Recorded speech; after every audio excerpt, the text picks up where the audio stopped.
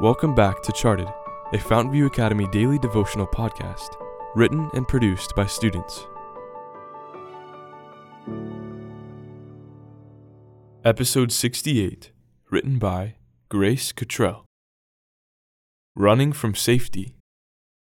Every soul was precious in his eyes. While he ever bore himself with divine dignity, he bowed with the tenderest regard to every member of the family of God. Steps to Christ, page 12. The blaring of a car horn shattered my monotonous thoughts. Alarmed, my eyes darted up. The car in front of us had stopped abruptly. Mom nearly stood up on the brake, bringing us to a sudden halt right behind them. Confused, I tried to examine the commotion before me. Why had we stopped? At exactly that moment, my eyes discovered the cause of our halt. His frantic eyes revealed the terror in his little heart as he desperately dodged the cars. Then a truck careened on past us, unaware of his presence. Like an electric current, a wave of terror and apprehension charged through me. I was sure he wouldn't make it. At the last second, the truck swerved.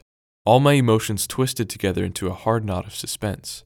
Finally, I saw him again as he leapt onto the sidewalk. His little legs swiftly carried him out of my sight.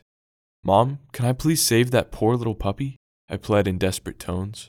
The look of hesitation in her eyes made me implore. What if he runs out on the road again? That did it.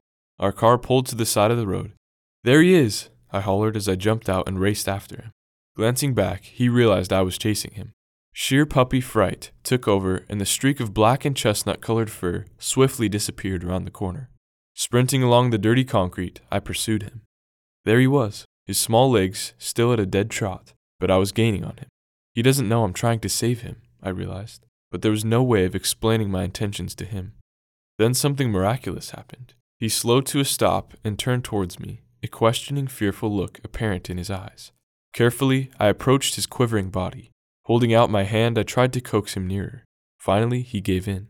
As I carried him back to the car, I realized how similar we were. How often am I like this puppy, running away from God when all he's trying to do is save me from the dangers of this big, scary world?